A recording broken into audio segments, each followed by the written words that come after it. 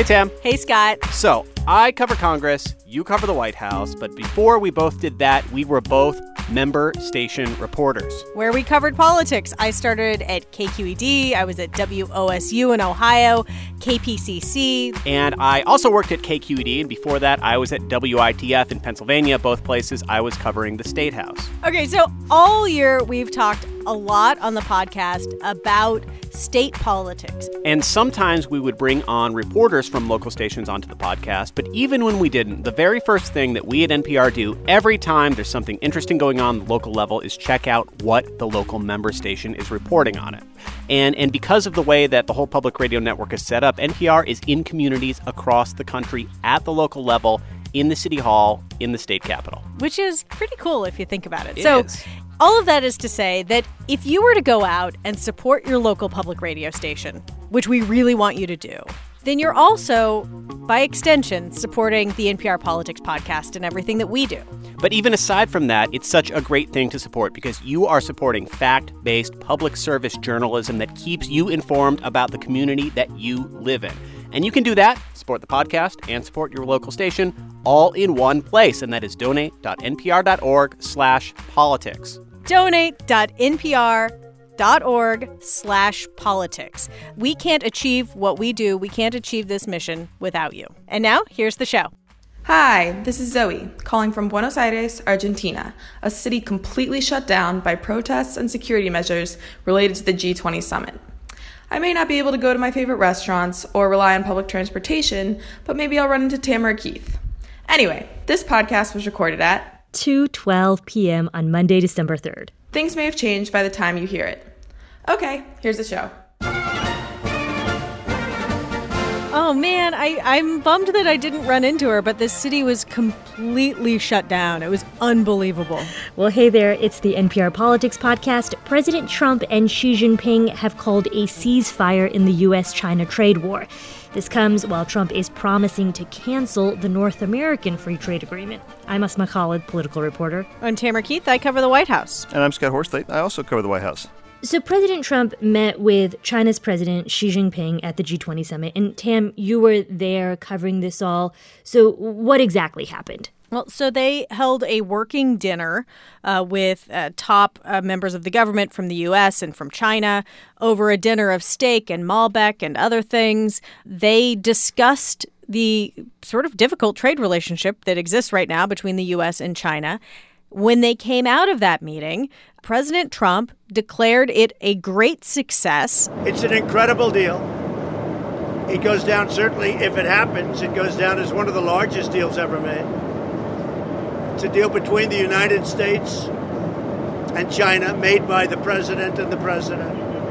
And it'll have an incredibly positive impact on farming, meaning agriculture, industrial products, computers, every type of product. So what happened here is there were these tariffs that are in place now and were supposed to amp up and get even more significant in January. What they agreed to is putting the additional tariffs on hold, and in exchange for that, China would buy more U.S. products and begin the process of addressing some of the larger concerns that the U.S. has. And there had been a tremendous amount of buildup for this meeting. I mean, there was a lot of anticipation. These leaders of the two biggest economies in the world were going to meet. They were in the middle of a trade war. Would they come out of it with some grand peace deal? Or would the meeting go badly, and would they walk out and, sort of blow up the global trading system? And in fact, neither of those things happened. Instead, they sort of agreed to a ceasefire. They dialed back the anticipation of an escalation in the trade war, but they kind of left all of the outstanding issues unresolved, and they said, well, we'll just keep talking about those for the next 3 months. So basically, they agreed to keep talking, walked out, and said, wow, we've got this amazing deal. But that's my question, right? Because if the United States is not imposing 25% tariffs on China come January, as we were expected to do as a country, this kind of all sounds murky because beyond agreeing to talking, what exactly did China agree to do? Well, they, in theory, agreed to purchase more U.S. goods, more U.S. products, agricultural goods and energy. What isn't clear is just how big those purchases would be, when they would start, and how we'd know that they were part of this deal, because what Larry Kudlow, who's a top economic advisor at the White House, is saying is these won't be government purchases. These will be private industry purchases. So we don't actually really know what's going to materialize. You're right. You are absolutely right. This is just a promise to continue talking. But in terms of even what China is agreeing to purchase additionally from the United States, like that is unclear, is what you're saying. Yep. We don't know what they're purchasing. We don't know how much of it they're buying. What we do know is that so far there's been no agreement on the underlying concerns that led to the trade war, which are things like China stealing intellectual property from American companies, things like China forcing American businesses to share their technological know-how as a cost of doing business in China. Those are the beefs that caused the president to impose tariffs on China in the first place, and those have not been resolved by this ceasefire. So how long do we expect this temporary truce to last at this point? They've agreed to basically keep talking for 90 days.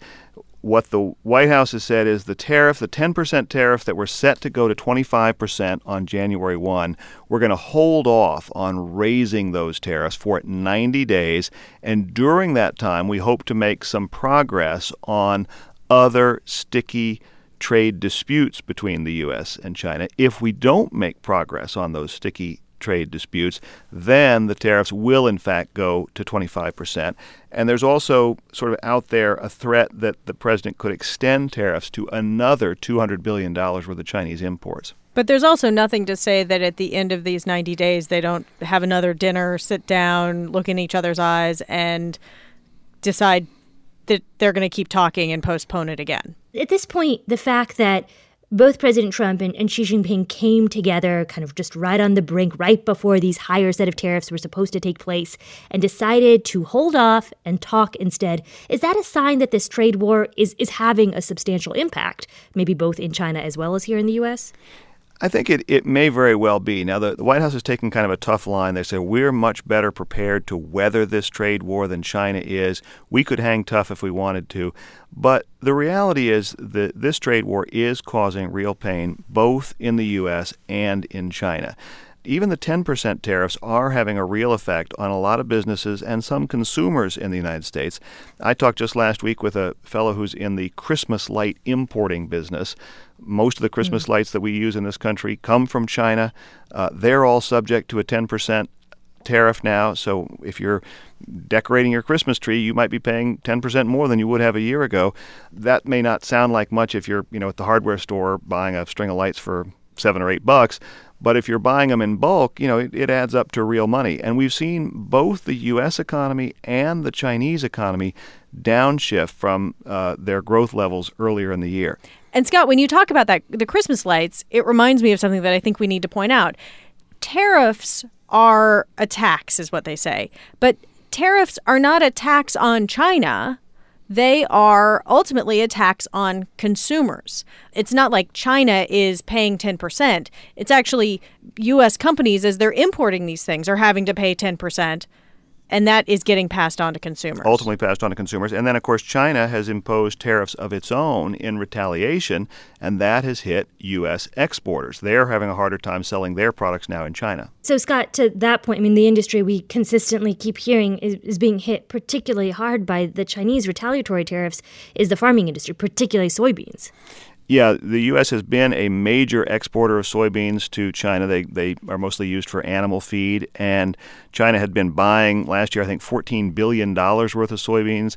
In the harvest that just wrapped up, there were basically no soybeans being exported from the U.S. to China. The Chinese were strategic in applying their tariffs. They deliberately went after commodities where the U.S. has been a major exporter and where the producers who would be affected are in either politically sensitive states that were important to President Trump's victory. They're trying to make a point here, get the president's attention by hitting the people who've been Trump supporters. But it sounds like a lot of the pain you're saying that's already been inflicted on certain industries is likely to stay because those are the current tariffs we're facing. Isn't that right? That's right. And let's also not forget that this very same weekend, Trump also signed a new trade deal with Mexico and Canada. We're going to take a quick break, and we'll be back in a minute to break down what that was all about. This message comes from NPR sponsor, Google Home Hub. You know how your phone has 20 different apps to control your lights and everything in between? That's why there's Google Home Hub, which shows you your home at a glance, like the kitchen lights, or that sound you just heard in the living room. Just one swipe on the screen, and you can control your smart devices from one place. That's help at a glance with Google Home Hub. It's a display with the Google Assistant built in. Available now at the Google Store and leading retailers. Compatible smart devices required. Support for this podcast and the following message come from Sotheby's Institute of Art, offering educational programs including fully accredited master's degrees, online courses, and summer courses for adults and teenagers. Learn about the business side of art history, how galleries and auction houses work, and how to begin your career in the art world. In New York, London, and Los Angeles. Learn more at Sotheby'sInstitute.com. Hey there, we're going to get back to the show in a second, but I wanted to give you another reminder that if you like what you hear, you can support this podcast by supporting your local public radio station. Just go to donate.npr.org/politics to support fact-based journalism. Okay, back to the show. And we're back. So let's talk now about USMCA, the United States-Mexico-Canada agreement. That name refers to the three countries that signed the deal this weekend. So, Tam, what was in this new deal? So this is a deal that had been negotiated over some months, and it still needs to be ratified by legislatures in all three countries. So this was sort of a ceremonial signing that happened in Buenos Aires with the three leaders sitting down at a table and signing these documents, President Trump signing with a much thicker pen than the other two leaders, and like a Sharpie. And in essence, what this is a new version of NAFTA, the North American Free Trade Agreement. That's something that President Trump campaigned against during the presidential campaign, said he was going to tear it up and throw it away. This is a modernized version of that 25-year-old trade agreement, and has some other new things related to labor. It has some new things related to dairy products, but the contours of it are very much similar to NAFTA. We might say that the NAFTA was, in this week when we're all remembering the former President George H.W. Bush, NAFTA was initially negotiated on the elder Bush's watch. It was ratified under President Clinton, but it was sort of a product of the first Bush presidency. And it was an attempt to create a continent-wide free trade zone that would be better poised to compete with the rest of the world. And although it has certainly been criticized by some, it has basically worked. It has resulted in a quadrupling of trade among the U.S., Mexico, and Canada. It's allowed industries throughout North America to be more competitive relative to countries in Asia and Europe. And so this new USMCA updates the quarter-century-old agreement. It incorporates things that weren't really contemplated during the first Bush administration, like the Internet and digital commerce. But it is not radically different than NAFTA, even though President Trump would like to present this as a completely new deal. It's kind of NAFTA 2.0. There was this funny thing at the signing ceremony where each of the leaders got up and spoke, and President Trump kept referring to it as USMCA because that is the name he wants to stick. And Canadian Prime Minister Justin Trudeau kept referring to it as New NAFTA, sort of pointedly referring to it as New NAFTA.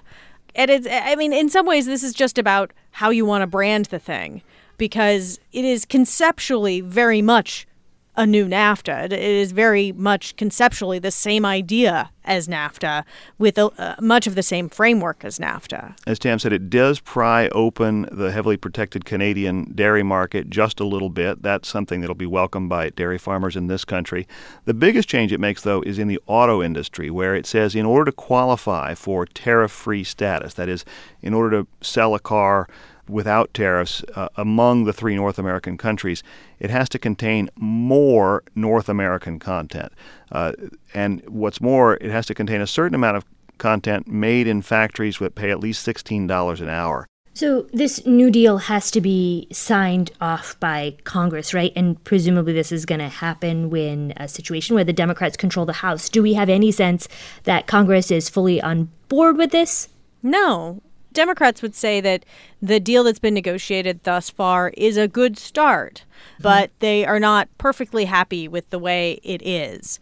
But President Trump is going to try to force their hand. He told us on Air Force One that he is planning to pull out of NAFTA. That'll be terminated. And so Congress will have a choice of the USMCA or pre-NAFTA, which worked very well.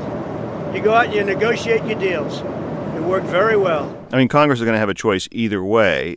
The choice right now is between the old NAFTA and the new NAFTA. President Trump wants to make the choice between the new NAFTA and no trade agreement at all. What's the timeline in all of this in terms of both when the new USMCA will take effect, but also when, the old NAFTA will be out?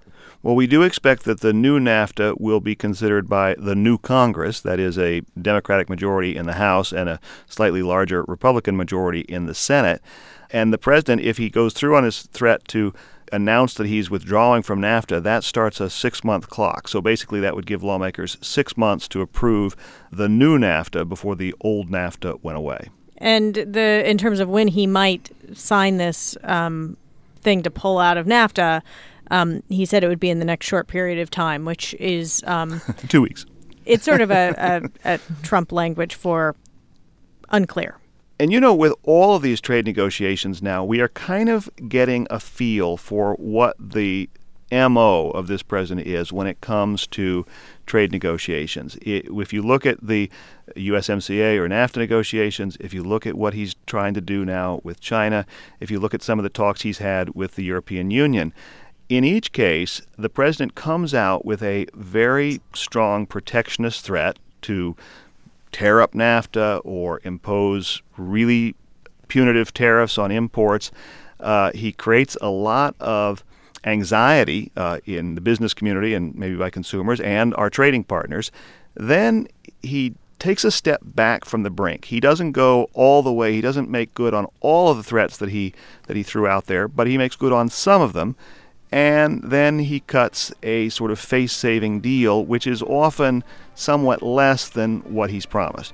All right, well, that was a lot of broccoli. And you know who loves broccoli? No, he doesn't. Not the late President Bush. He hated broccoli, famously. And I hated broccoli, too, when I was a kid, but I grew to kind of like it.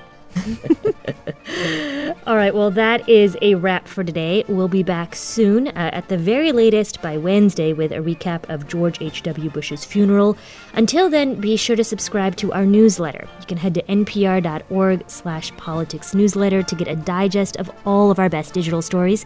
I'm Asma Khalid, political reporter. I'm Tamara Keith. I cover the White House. And I'm Scott Horsley, and I also cover the White House. And thank you for listening to the NPR Politics Podcast.